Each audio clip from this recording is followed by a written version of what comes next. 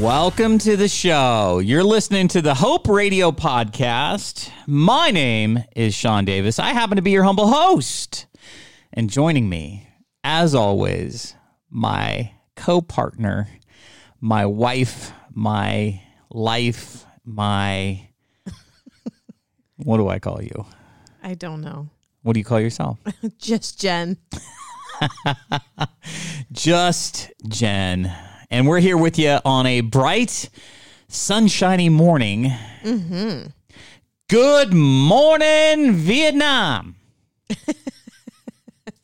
Okay. Okay. That was your clue. That is a clue. That's the clue. What is the clue? What is that movie? It's with Robin Williams. I think it was called Good Morning Vietnam. Oh, okay.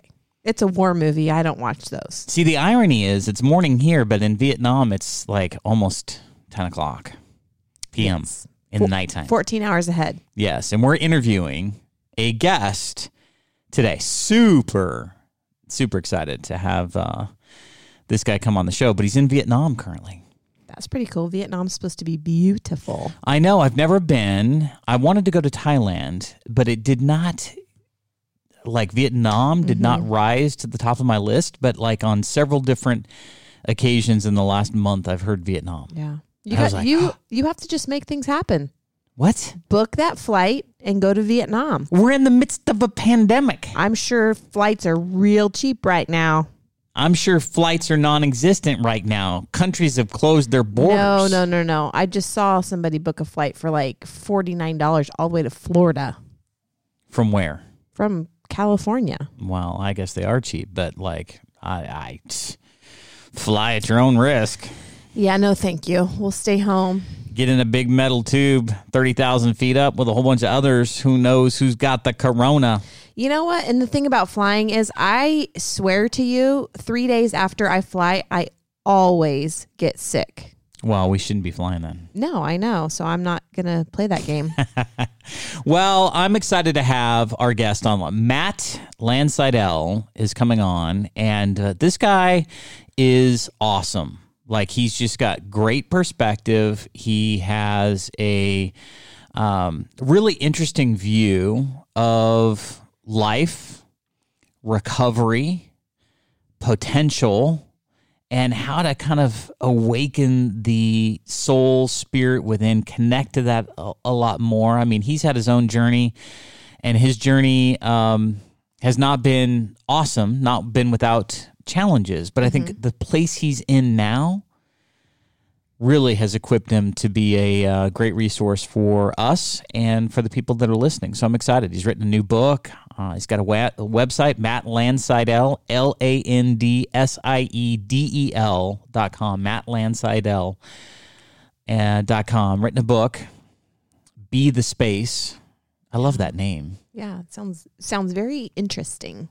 I know. It's going to be interesting, and I'm excited to have him on. Should we get him on? Should we get a talking? Let's call Vietnam. Let's call Vietnam, and let's talk to Matt. Yes, sounds good.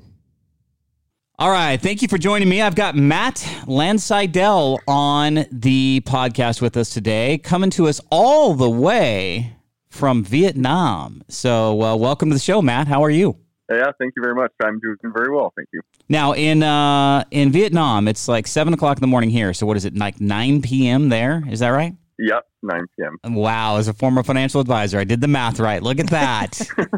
Yeah. 14 hours ahead of us. Wow. So you're just getting ready to go to bed, and we just got out of bed. Yeah, exactly. So we're both tired, I'm used to it basically. now. I've been doing this for a while. Yeah. Well, we're so glad to have you on. And, as I read through some of the posts that you've made and some of your story, I just thought you would be a great guest to come on our show. So I just want for everyone's benefit, why don't you tell us a little bit about yourself? I'd love to know how you ended up in Vietnam, but specifically, some of the things that you've gone through as challenges in your life that maybe could provide some encouragement and inspiration, maybe some hope for others. Yeah, you bet. Maybe I'll just start out by talking a bit about myself professionally, and then we can kind of go into my origin story, talk a bit about my personal upbringing and whatnot. All of it sounds awesome. I have a company called Matt Lancetell Coaching, and I do transformation coaching and intuitive coaching as well. And then I write books as well. So I just finished writing my first book called Be the Space.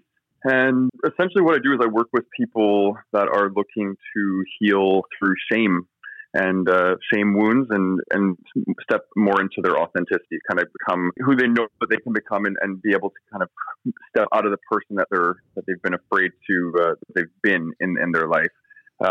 This all kind of started with myself being, growing up, I had a drug addiction growing up. So I was, from the age of about 11, when I started experimenting with drugs and alcohol. Over the course of those, up until about 17, I was really just experimenting and using drugs. And by the time I got to 17 years old, I developed a crack addiction. That lasted from about 17 to about 24 years old, where basically just my life kind of got turned upside down, and I was grappling a lot with a bunch of different things in my life that had occurred, some traumas, and dealing with my sexuality, because growing up gay was a big challenge for myself. So yeah, I ended up going to rehab around the age of 18, 19 years old, and just really struggled when I got out of rehab as well. I wasn't comfortable with a lot of things in my life. I wasn't comfortable with my own skin. So I just continued to live that lifestyle of using and abusing and trying to escape my feelings and myself. And what I did once I got myself sober is I went to school for addiction counseling. So I did addiction counseling for just under 10 years, and then transitioned into doing some fitness nutrition coaching. And then now I'm kind of bringing everything back full circle. So I've started to do some counseling again after taking about 5 years off of doing counseling. And now I'm kind of just calling it transformation coaching, where I work with people in just really betterment of themselves. But my areas of expertise are weight loss and shame healing, because I feel like they're all kind of very similar flavors. Like with weight loss, I work with a lot of clients with food addiction and emotional eating, and that's really about repression. And then shame is kind of a real underpinning of addiction. So it kind of all kind of flavors together. Thank you, number one, for being authentic and being candid and being real. You know, to struggle with addiction, you know, I thought I was an alcoholic back in 2008 and 2009. During the last recession, I'd been drinking quite a bit up to that point, but I was going through a 750 milliliter bottle of vodka every 2 days. And so that was like the big Costco vodka bottles type thing, you know? And then, you know, all of a sudden in 2008, 2009, you know, honestly, I just surrendered. I just could not continue to live life that way. And I just gave it to God. I consider myself at that time a kind of a Christian atheist. I, you know, believed in God, but not a lot about my life was following him at that time. And so I just decided to recommit, and after that went through 7 years of volunteer counseling myself. I cannot speak more highly about counseling, and it sounds like you'll sing the praises of counseling as well. I just think sometimes we're not given a roadmap to how to sort ourselves out, why we make some of the decisions that we do, or where some of our frames that we've put ourselves in have come from. And I think counseling is one of those huge must-have kind of things to sort yourself out, especially when you feel like you keep kind of making some of the same decisions that you used to make, you know, that aren't great decisions for yourself. So thank you for being transparent. I do appreciate that. Yeah, of course. Yeah. Now, you said you struggled with, you know, your sexuality and kind of growing up. Do you think that was the origin of some of your pain that you were experiencing that led to addiction? Yeah, no, definitely. I would probably say out of, you know, there's three kind of main events that occurred in my life. So my parents splitting up. What age were you when that happened? I was 8 years old when they split. So that was a real tough, you know, time for me, just kind of feeling very unsafe in my experiences and kind of everything that I knew kind of just crumbled, right? And lost control of what was going on in my life. And then I was able to kind of get away with doing a lot of things because I would go between houses. So that's when I started to really manipulate my parents and, you know, go to parties and say I was sleeping at one parent's house and be at the other because they didn't talk, right? So I was able to really kind of get into those really risky situations where I was able to start using at a very young age. And I've known since I was about probably 5 years old that I was different because I wasn't really articulate enough to be able to understand what was actually happening. But then as you get older, you start to hear the word fag or being gay or whatever, and you start to kind of realize that this is something that you are. And I learned very quickly to hide that aspect of myself because it was something that you'd get shamed for or get, you know, abused or whatever it was. So I chose to kind of hide that aspect of myself till I was about 18. And it was through that repression that I used drugs and alcohol to escape the shame, really, is what it was. And I didn't really know shame as well as I do now, obviously, to understand what it was and how it was affecting my life. And even until recently, like I'm doing a lot of shadow work in my life currently, which is reintegrating and befriending the aspects of ourselves that we push away throughout our development, right? Things that we don't like about ourselves and things that we've been taught that aren't good about ourselves or whatever it might be. As I'm doing this shadow work, I'm really, marching through the trenches of shame and kind of reintegrating those aspects of myself and learning how to love myself in a very unconditional way, something that I've never actually been able to do in my life. So it's cool. It's kind of like I'm at this really neat place in my life where I'm learning how to love myself finally. It's like we feel like we work so hard on this, in our lives, is learning how to love ourselves and come into that place of remembrance of our divinity or just of our essence, right? And we finally, can get to that place in our lives when I like the word surrender, like you use it, we surrender to God and we get reminded of that we are a child of God, essentially, or we are of that same essence.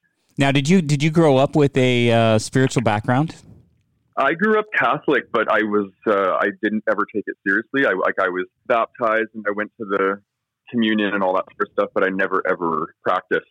And even still to this day, I don't consider myself a Catholic. I would consider myself just a spiritual being, and I believe in God, but I don't really believe in like the story of how things play, like the parables of things. I believe more so just that there's a presence in this universe that's greater than myself. Yeah. And I'm connected to it.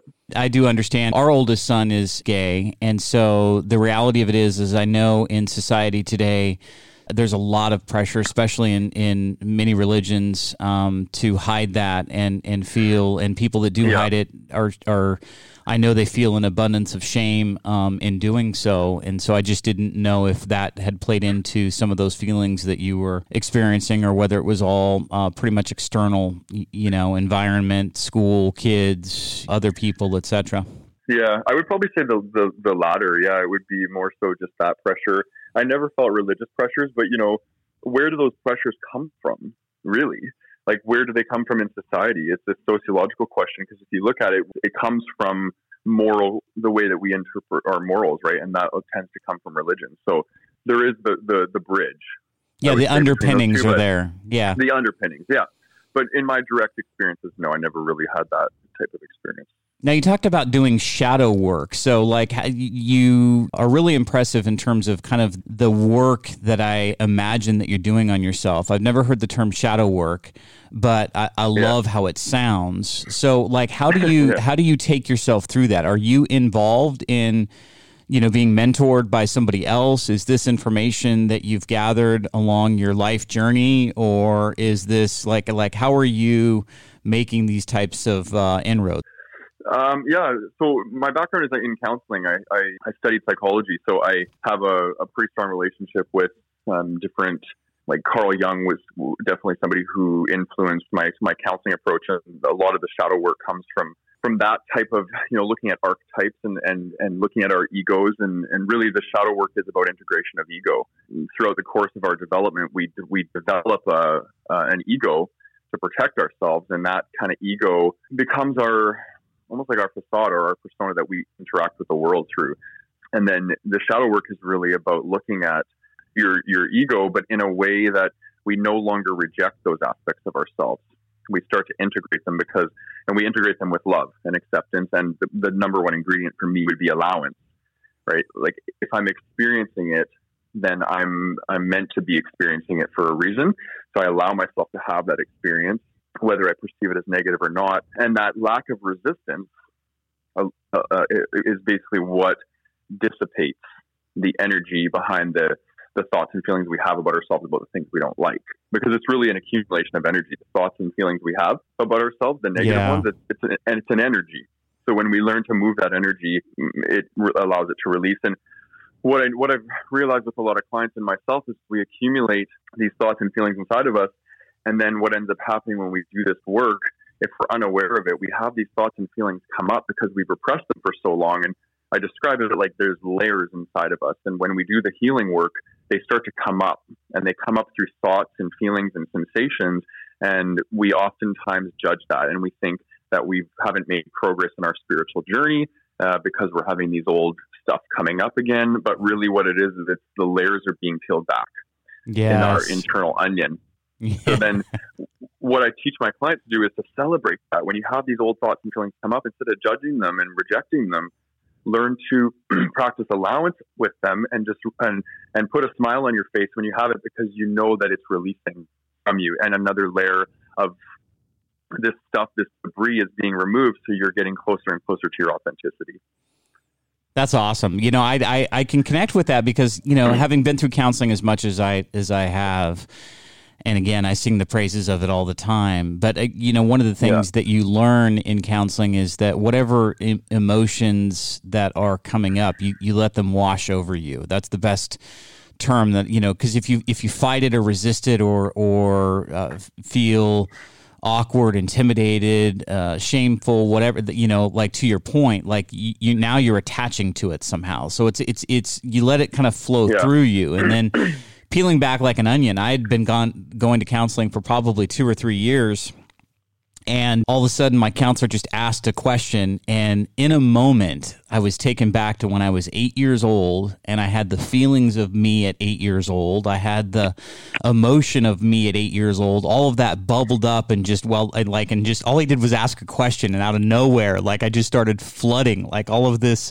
emotion had come up in me and was coming out, and he was like, that this is good, you know, just let it wash over you, just let it, you know. But I think that's what you're talking about, you know, that when you get into some of those shadows, some of those shadows are dark shadows, let me just say, and then they come up and wash over you. So that's so you help people through some of that yourself with what you're doing on the business side.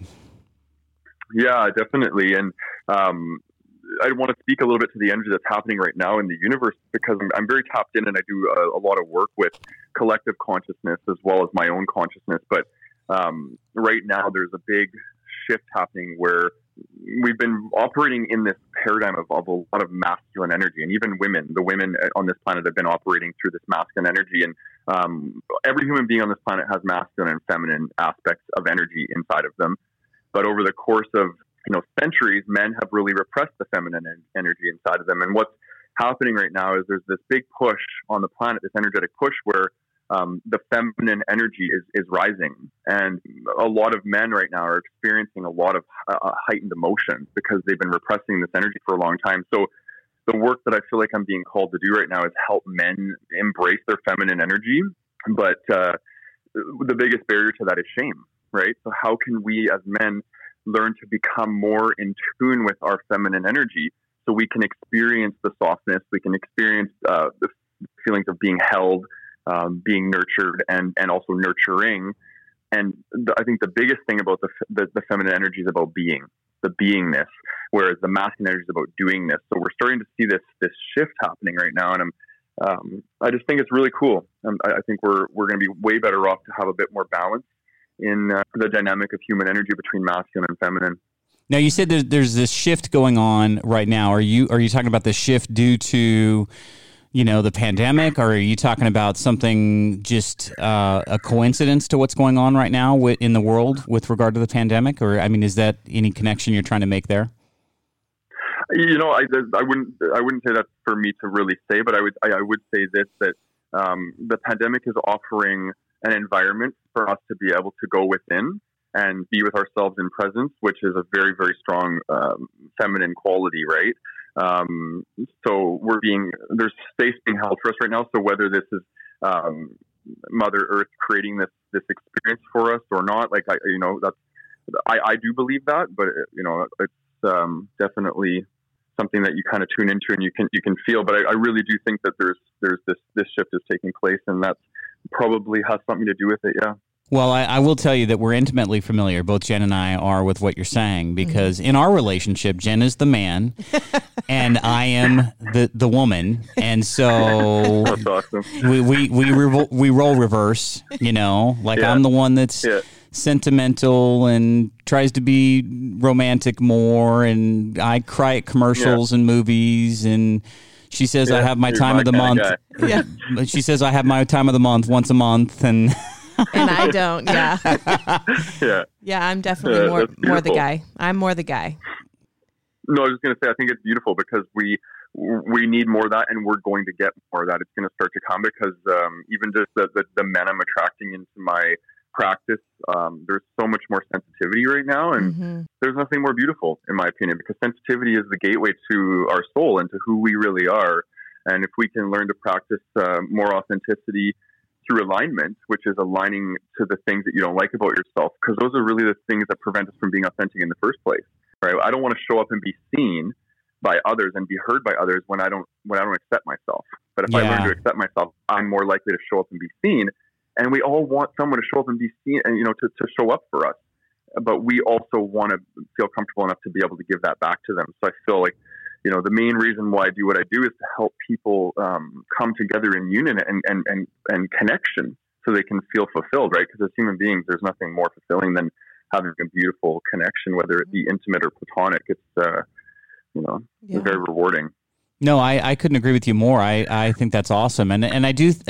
It's like the human experience. A major part of that experience is emotion. So, like I've always said, I don't shy away from emotions. I've been one of these guys that I'll let the tears flow. I did, and I've never felt like it makes me less of a man at all. I just have felt like it's part of the experience of being in a body, having emotions, part of your soul, part of your spirit, and. Right. Man, we only get one go round. So the reality of it is soak it all up. Yeah. I think a lot of men just suppress that. They're afraid to cry in front of people or show emotion or show love, and maybe it goes back to their childhood. I don't know, but I think a lot of men are just afraid of that. Like it makes them feel less than. It comes across as though it's exactly what Matt's saying. It comes across more feminine, and as a man, you're taught to be a man, right. And not be feminine. Right. And I think that's where the disconnect occurs. So there's a lot of suppression there. And when people suppress emotion, you can only stuff it so long before it acts like a volcano, and then all of a sudden it comes back up again, or it manifests in other ways. We are doing our part because we are raising 4 boys and they all cry.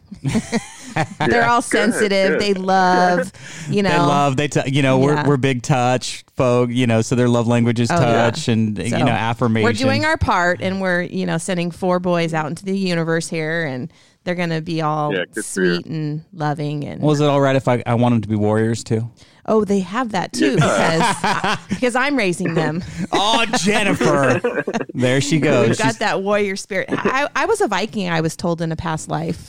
I just will never give you a sword to wield. I will just tell you that right now. I do not want any part of your masculine energy directed toward me. I did hear one of our sons, Braden, tell me that he thinks he's a Viking. Yeah.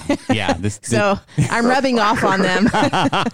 Yes, there's no question they come from their mama and their dad. So we're doing our part. Yeah. Jen and I are high school sweethearts. We've been together since we started dating when I was 18, she was 15. So we're going on 26 years being married, and wow, 4 boys. That's so and special. So it's awesome. It's 1,000% awesome, but it's been an adventure. But that for me was always kind of I'm an only child, and I didn't have a terrible upbringing, but I will say that I was bounced around a lot as a kid, went to a lot of different schools, was always the new kid, and didn't really know my biological father, until I was 10. And I only came to know him when I was 10 because my mom caught my stepfather in bed with another woman. And all of a sudden, 2 weeks later, my biological dad comes out from California. We were in Idaho at the time. Picks us up, and I'm introduced to my real biological father at that time. He's like, surprise! Yeah, I'd known that my stepdad was not my dad, but it was like at 10, it's just all of a sudden we were uprooted and we came out to California. But so the reality of it is I don't want to. I had my mom was awesome. She did the absolute best that she could. She's still awesome. She is, and I don't want to sound like I didn't have an awesome childhood, but I did not have a mom and dad stay at home like what we've produced for our kids, you know, like the consistency that we have now. And so as a result of that, I do think that, you know, I went through my fair share of challenges, but it wasn't until I had worked through my onion layers, and it was not until I'd gotten into some of those shadows that I really, you know, started to kind of find some grounding. Yeah. You know, like, why do you make the decisions that you make? You got to get to the bottom of it. Yeah, like where is this being fueled from? And I think for me, it was,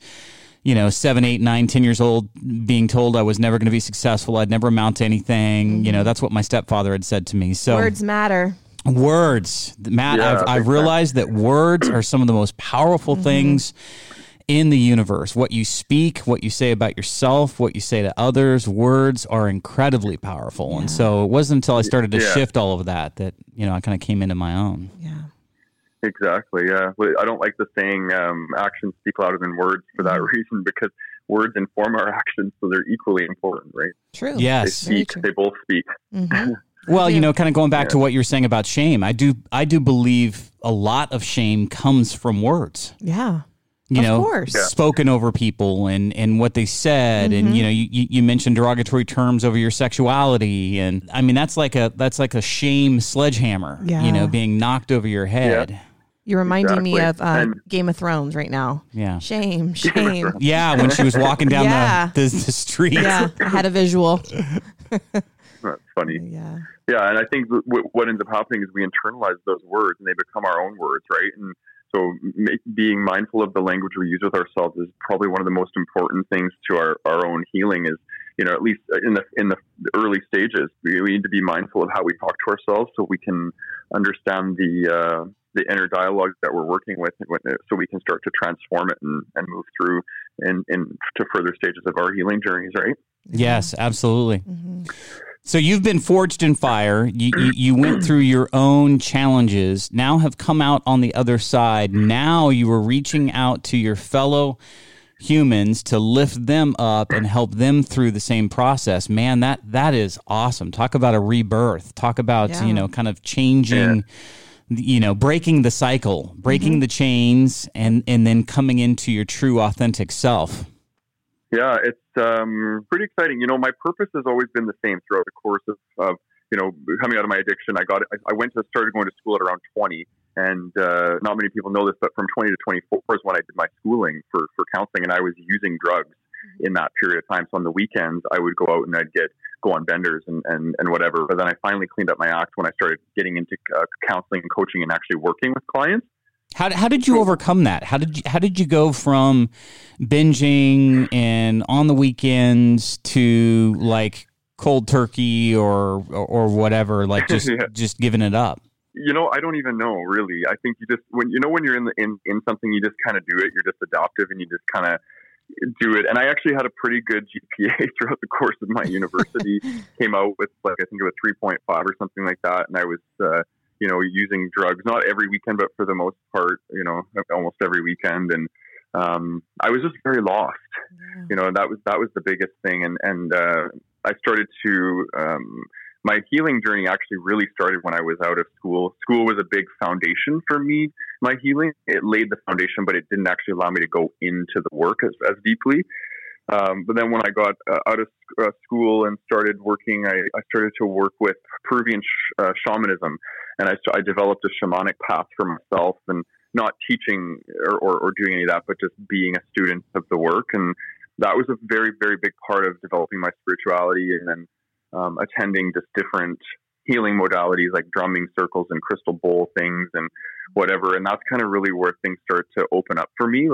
But what it was, looking back, is I attended a lot of things where it was somatically opening me up, because I was so repressed in my body, like from years and years of holding things down, that when I started to attend these healing circles and stuff, the vibration of the sound and the light and all that sort of stuff was really opening up my chakras. And that's when things started to come out, and I started to become more in tune with my emotions again, because like I was not in touch with my emotions for probably a good decade. And then that's the basis of most drug addiction is to not feel. Yeah. Is to numb the pain, to numb whatever's going on that you do not, so like you just don't want to feel anything. Right.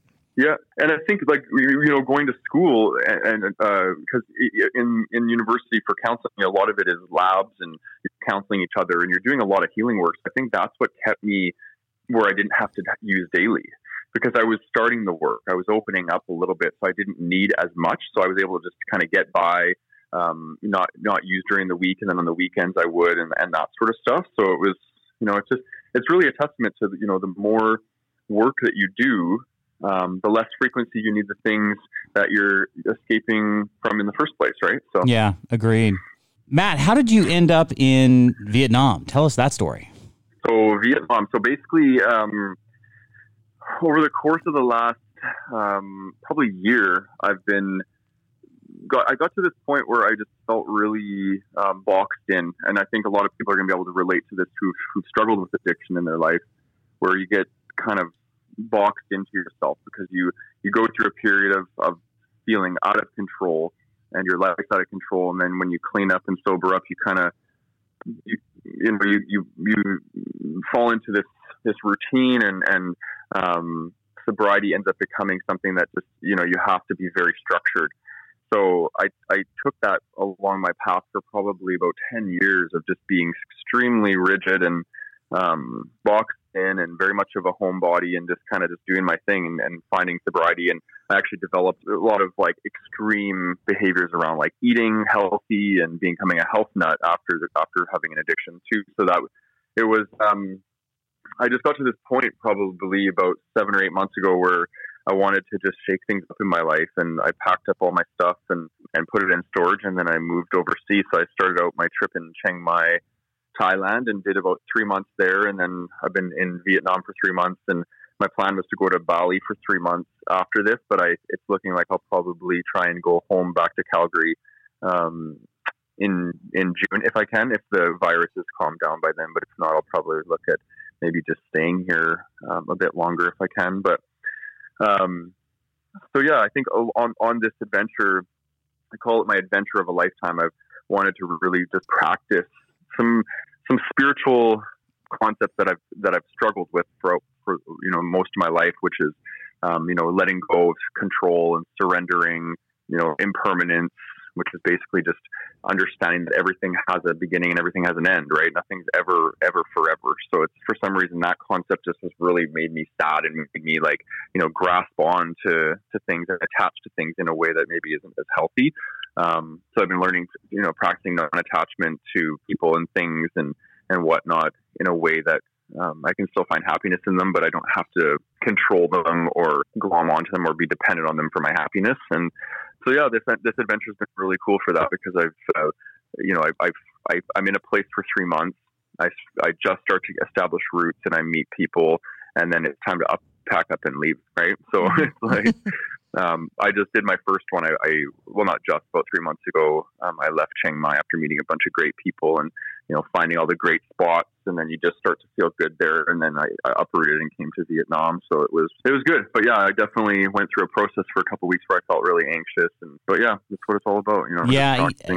Well, I can tell you when I gave up alcohol in 2009. The decision that you make, it does have consequences. And so pretty much every friend I had at that time, I also gave up, because it's just that you, to your point, you had to have structure. You could not, it's like you had no foundation and like now you have a foundation. So you attach to that foundation. Okay. I this is working. I can't be in situations where I'm going to be exposed to alcohol. I can't be here. I can't be there. And, so like, I totally get it. I get how you put yourself in a box. Now, Jen and I, we had a similar upbringing, in the first 5-6 years of our life. I don't think either of us attended a school for a whole year. So the whole uprooting and, being the new kid and going to the new, like that doesn't have nearly as much appeal to me now as it might you. But, but I love that. There's something about that. It's like you got into 10 years worth of like, okay, I'm going to be just in this box and I'm going to be very rigid, to you recognizing that that's probably not the best way to live, to then going to the opposite screen. I'm going to pick up everything I got. I'm going to move, on the other side of the world and, put myself in a situation where I have no resources. I'm highly uncomfortable. I'm going to figure it out. And just right about the time I get comfortable, I'm going to leave. I like that though. Like, I mean, Thailand, Vietnam, and possibly Bali. Like he's our dream vacationer right now. Like we've not been to Thailand. We want to go. Just think of all the new Bali, restaurants and food. Jen and I love exploring. We have a place down in Mexico, and so we bought down in Cabo San Lucas area, the Los Cabos area, and so like we loved exploring that. And I think we're both missing that because now we know every little nook and cranny and hole in the wall place. But I think the one thing I would be very uncomfortable with is just not knowing people. Like just going and that would scare me. So maybe I should do it. You should see the smile she has on her face. Well, maybe I should do it now. Maybe I should go to Bali by myself and, play with the elephants. I don't know. Yeah. Or they're in Thailand. They are, yeah. And I didn't get to go. I was so bummed. Like, so the last 2 weeks before I was left to come to Da Nang in Vietnam here, I got a really, really bad case of food poisoning where I was pretty much knocked out for 10 days straight from food poisoning. It was so bad. And I was the last few weeks, I had all these things planned to kind of wrap up my trip. And one of them was to go bathe the elephants in the river. And I didn't get around to doing it. So it's still on my bucket list. Yeah, it's on my bucket list. Like what is the pandemic like there? What are people like right now in Vietnam? So it's communist here, right? So everybody listens to the government and they are all super they're just rule followers. You know what I mean? Like it's good for that because they have no curve because of that, because everybody's respecting.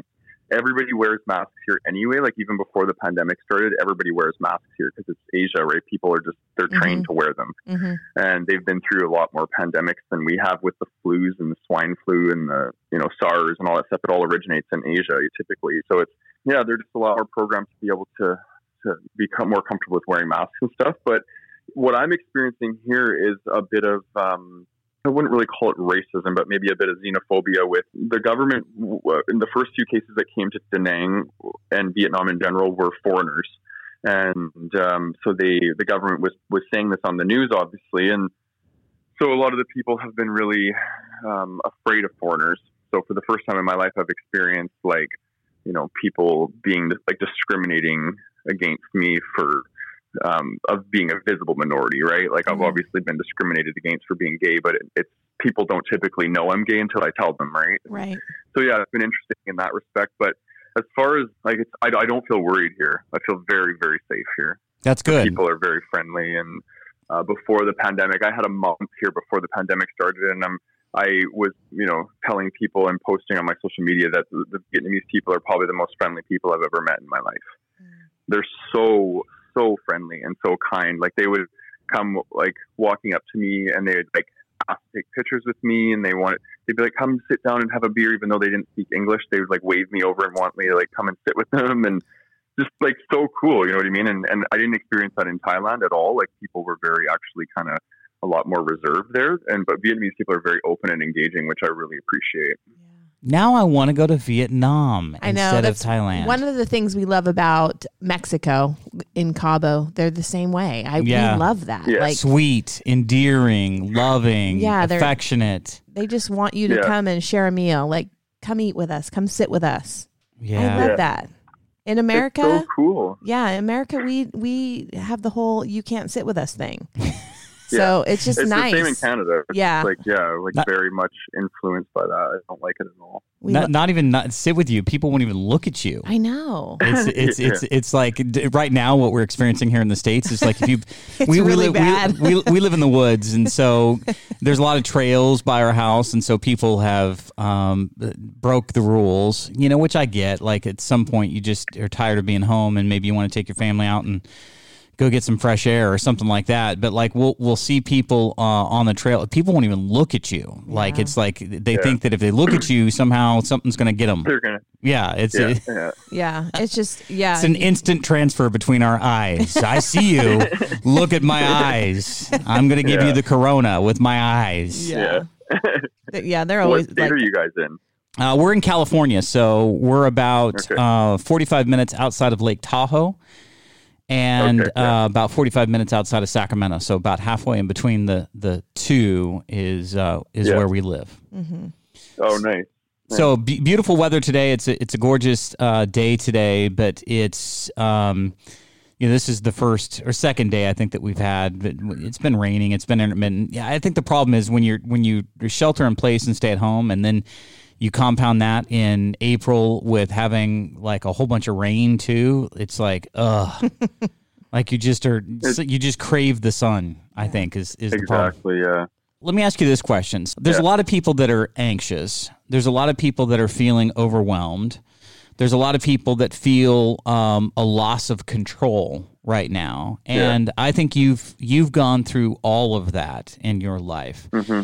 And I think that you have equipped yourself to be able to deal with this. So I'm interested at how you yourself are weathering the whole challenge of this idea of a pandemic across the world. And then secondary to that, for the people that are listening, what encouragement would you offer them? What would you say to them if they're feeling anxious and a loss of control and maybe worried about, anything from finances to health to whatever? Like, how would you speak with them?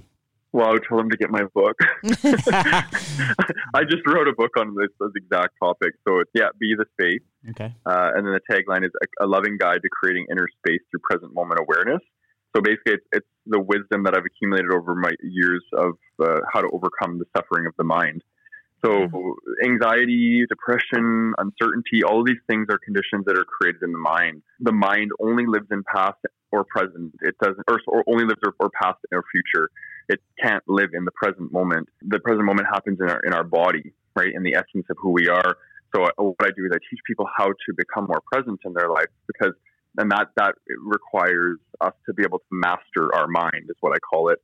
So there's two kind of categories in the book, and one is master your mind and the other is befriend your body. So we have to be able to master our mind before we can befriend our body, because when we go to draw our attention to our body, our mind becomes very active because it doesn't want to get abandoned by us. So it becomes very, very chattery. So people that suffer with insomnia, they have an overactive mind and overactive thinking. They can't shut their mind off because their mind is very untrained. So basically what I would say to people is just spend some time every day being in your presence and drawing your attention downward, right? If you ever notice, when you play with your internal gaze, people always draw it upwards, right? We're so conditioned to draw upwards and go to our thinking, right? And even if you watch people's eyes, when you ask them a question, they draw their inner gaze upwards because their eyes kind of slightly move up. So what I say is just kind of try and be present with that and notice when it's happening, and then try and draw your eyes and your internal gaze downwards into your body. But there's an exercise that I do every morning. So basically what I do is in the morning, my alarm goes off and I kind of rub my eyes. I give myself like a few minutes to wake up, and then I stay laying down in my bed and I set my alarm for X amount of time. So lately I've been doing 11 minutes. And I just count from 1 to 10 and then from 10 to 1, 1 to 10, 10 to 1. And when my mind wanders, I bring it back to counting. So I'm kind of starting my day out by training my mind to be focused, right? Because focused attention is so crucial for so many things, right? Because if our mind is always running off on us, all sorts of things, past memories or future surfing or anything, that's where the misery of life transpires, right? When we learn to be the master of our mind instead of our mind being the master of us, we can find inner stillness and inner peace. And then the second piece of the befriending the body would be, once you learn how to master the mind, you can draw your attention downward, and you can start to be present with the sensations of your body, which only live in the present moment. They don't live in past or future, where the anxiety and the uncertainty and all that sort of stuff exists. That is fascinating. Yeah. I want to use some of those techniques there. Yeah. Honestly, that was really, really fascinating. Yeah. Where can we get your book? Yeah, cool. Where is it available? Let's plug you. So it's only available on Amazon. So Well, I've got that's a Kindle perfect. version and I've got a paperback version. Amazon comes to my house every day. At the back of the book, yeah, exactly. It's great. So the back of the book, I've got my top 16 exercises that I've used over the course of the last 14 or 15 years to really practice calming my mind and learning how to befriend my body. And I obviously always want to tell people that it's a daily practice. Yeah. If I don't do it for a few weeks, I slip back into old things, because we need to make sure that we're always giving ourselves space, right, internally. And if we spend all of our time in our days scrolling through social media and filling our lives with external stimuli, we don't have a lot of space inside of ourselves. And we need that inner space in order for us to be able to experience things like love and joy and connection, because otherwise we don't feel like we have the capacity for that, because we're so self-involved with all the things that are filling us up, right? So it's about creating space, which is why I call it Be the Space, so you can kind of be in that energy of spaciousness inside of yourself. I love that, and I think that it's so true. Like, but your phraseology and your description of the body being in the present and the mind either being in the past or the future, like I just immediately went to my own experiences, and I've never had anybody describe it that way. Right. And I think once you did, it had a connection for me, because like I am very much in my mind. Like if you were to imagine what my time in my mind is spent thinking about, I bet you 90% of my time is spent thinking about the future. Maybe 10% of it spent thinking about the past. Yeah. Like I'm not really a look back kind of guy at all. And I'm always thinking about the future, but you know, my wife will tell you that she's the one that's got to bring me into the present, you know, most of the time. Yeah. So, you know, seriously, like you can forget to live. Yes. Like you can forget to appreciate the moment and be present. Yeah. And I think that right now for a lot of people, there's a lot of fear going on, and, you know, and I believe in faith over fear. Mm-hmm. You know, we had this conversation with somebody that had been a guest on the show, and he says, you know, like one of the things you need to do to combat fear right now, I think, is, you know, only give yourself maybe 5 minutes of news in the morning, 5 minutes of news at night, and that's it. Like nothing in the in between. Don't obsess about it. Yeah, and I think that there are a lot of people that are obsessing about it, but like if you think about both faith and fear, they both require you to believe in something that you can't see. They both require you to believe in something that you can't know, for sure. Very true. You know, and so one requires you to believe in a positive outcome, one requires you to believe in a negative outcome. And so like I do think faith is, you know, faith in a higher power, faith in a higher being, faith in God, faith in your abilities, but you know, faith in general is a positive emotion, whereas, you know, fear is negative. And I think for a lot of people, right now, fear can take over. So to get outside of that, to be present, to look inward, to look downward. I think you're right. You ask somebody a question, they don't know the answer, they eyes always go up. You know, that's like FBI training 101 on how to spot a liar. Cap is. Your thinking cap is up. Yeah, exactly. Your thinking cap is up? Yeah, like I always look up, because that's where I'm going to get the answers. It's up there. This is true. You know what's cool is a lot of the answers to our purpose and to our truth actually reside down. Oh man! Right, when you start to get in touch with the sensations of your body, I now let my mind or my tummy make my decisions for me, because I've been so connected. Your tummy? My tummy, yeah. Oh, I don't want my tummy making my decisions. This could be bad. This could be real bad, Matt. Food decisions. I've been doing it all wrong. My mind makes my food decisions for me. I've been doing it way wrong. But I do intuitive. So I coin myself as a transformation coach, author, and intuitive. So I've been gifted. I didn't realize it was a gift until I was about 25. But being an empath, and I've really developed an intuitive clairsentient ability in the course of the last few years, where I'm able to connect to other people's feelings and thought energy through my own. So I'm guided by that. But even for myself, I tune into my tummy and I feel what sensation is speaking to me about how I should proceed. And it's really cool because I'm so aligned to myself right now, because I'm doing that and I'm listening to what my purpose is. And my mind and my ego will always chime in and say, no, but you should do it this way because you want to have more followers, or you want to have more business opportunity, or you want to have this. But every time I follow that, I end up stressed out and I end up anxious and I end up in a place where I don't want to be. And lately I've been following my intuition and listening to the sensations in my body, and I'm feeling so aligned to where I am with my business, with myself, my relationships. It's really cool. And this is my second week now off of social media, and was a really hard decision for me because my whole business is built into social media, and I just got to a point where I felt like I cannot maintain this right now. I'm like, I need stillness. I need to be with myself because I was starting to get caught up in all the fear and all the anxiety that everybody else was caught up in. So I'm now in my second week, coming to the end of my second week, actually, as of tonight, away from social media, except for messaging, so I can stay in contact with clients or potential clients, but no scrolling. That's really incredible, actually. Like 2 weeks. It's been so profound. Mm-hmm. I definitely recommend it. I recommend it. I think everyone should kind of take a little break. Yeah. I agree. I wanted to give a piece of advice for people who are listening to that are going through a tough time right now, where they're finding that they're future surfing and they're going into the financial fears and the fear of our own mortality and the fear of our family's mortality and all that sort of stuff. Is place both your hands over your heart and just take a pause and take a bunch of deep breaths and just remind yourself of where you are in this moment. You're safe in this moment. So pull yourself back from the future and come back to the present moment now, because you won't be in fear when you do that. We're only in fear because we're creating scenarios that aren't actually real outside of ourselves, and we need to bring ourselves back inside of ourselves, and everything will just dissolve.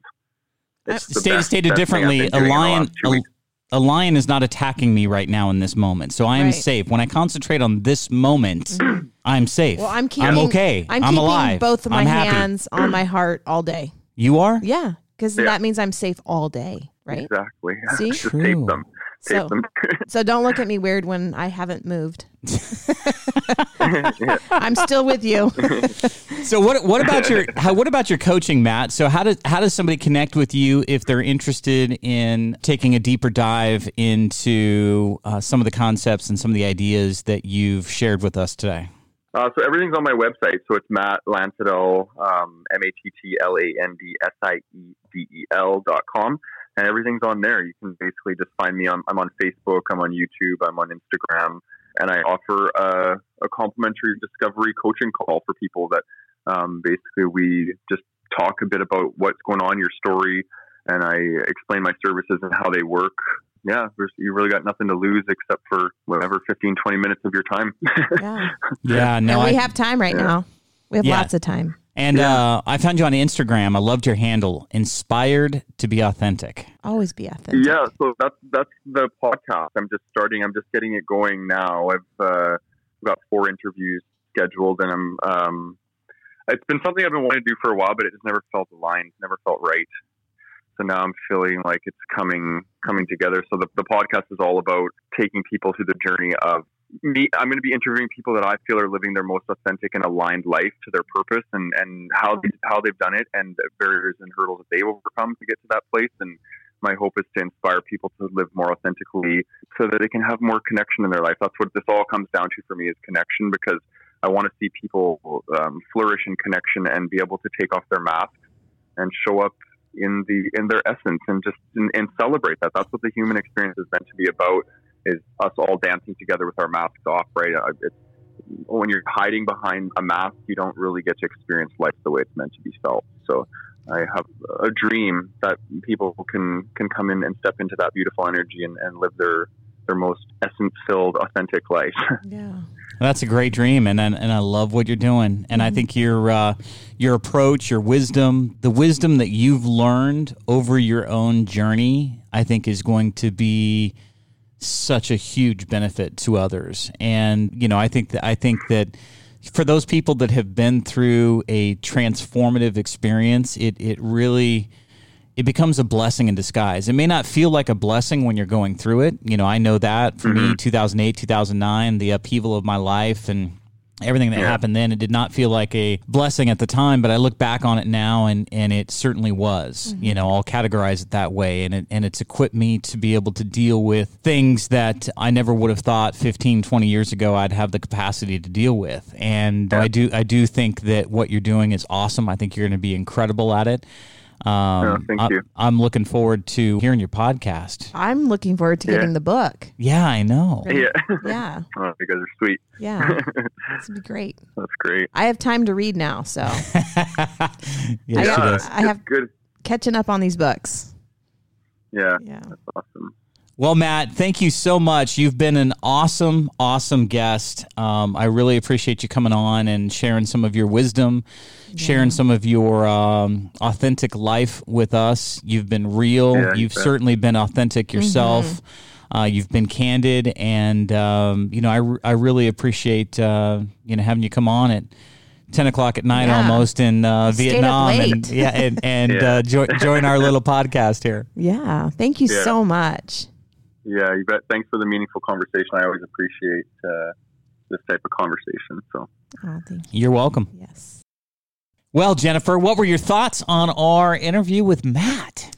I honestly really like Matt. I liked everything he had to say. It was very interesting to me, and I cannot wait to get his book. I'd love to sit down with him and have a water. A water? Yeah. Okay, like a LaCroix? Yeah. Okay. And just talk with him. He's awesome. Yeah. Well, see, I don't drink anymore, and I don't know if he drinks or not, but the reality of it is I'd like to sit down and have a water with him. There's other things than water. Like what? Orange juice. True. A green juice. True. Celery juice. I'll stick with water. Okay. He's in Vietnam. I think it's humid there. Okay. But no, hey, in all seriousness, absolutely awesome interview. Loved his perspective. Loved his talk about, like your mind only takes you into the future or into the past. Yeah. Your body takes you into the present. Right. Your body is in the present. I love that. Yeah. It's very profound. I loved all the information, and it was really, really great talking to him. Yeah, it was. And I feel like my onion is a little bit more open now. Yeah. You've got to peel back more of that onion. Yeah, peel back more of my layers. Yes, all the layers. That's what I love about doing this podcast is we did it to help others, but the reality of it is that we're getting so much awesome information. Well, yeah, like every single interview we do, we walk away and we're like, wow, like that really was great information for us. Like we feel hope-filled and happy, and we can't wait to talk to the next guest every single time. And speaking of which, I'm excited to share with you that we've got quite a list of people that we're going to be talking to. So I'm super excited about who else we're going to meet, what else we're going to learn, and how our onions are going to get transformed. Well, you know what I love about that is I never know who we are talking to until we call them up. So I'm always like excited. I'm like, who are we talking to? What's this going to be about? So I know. I like keeping you that way. That way you are surprised and interested all in one. Yeah, you've got to keep me interested. That is for sure. All right. On to the next one, eh? Hey. Oh.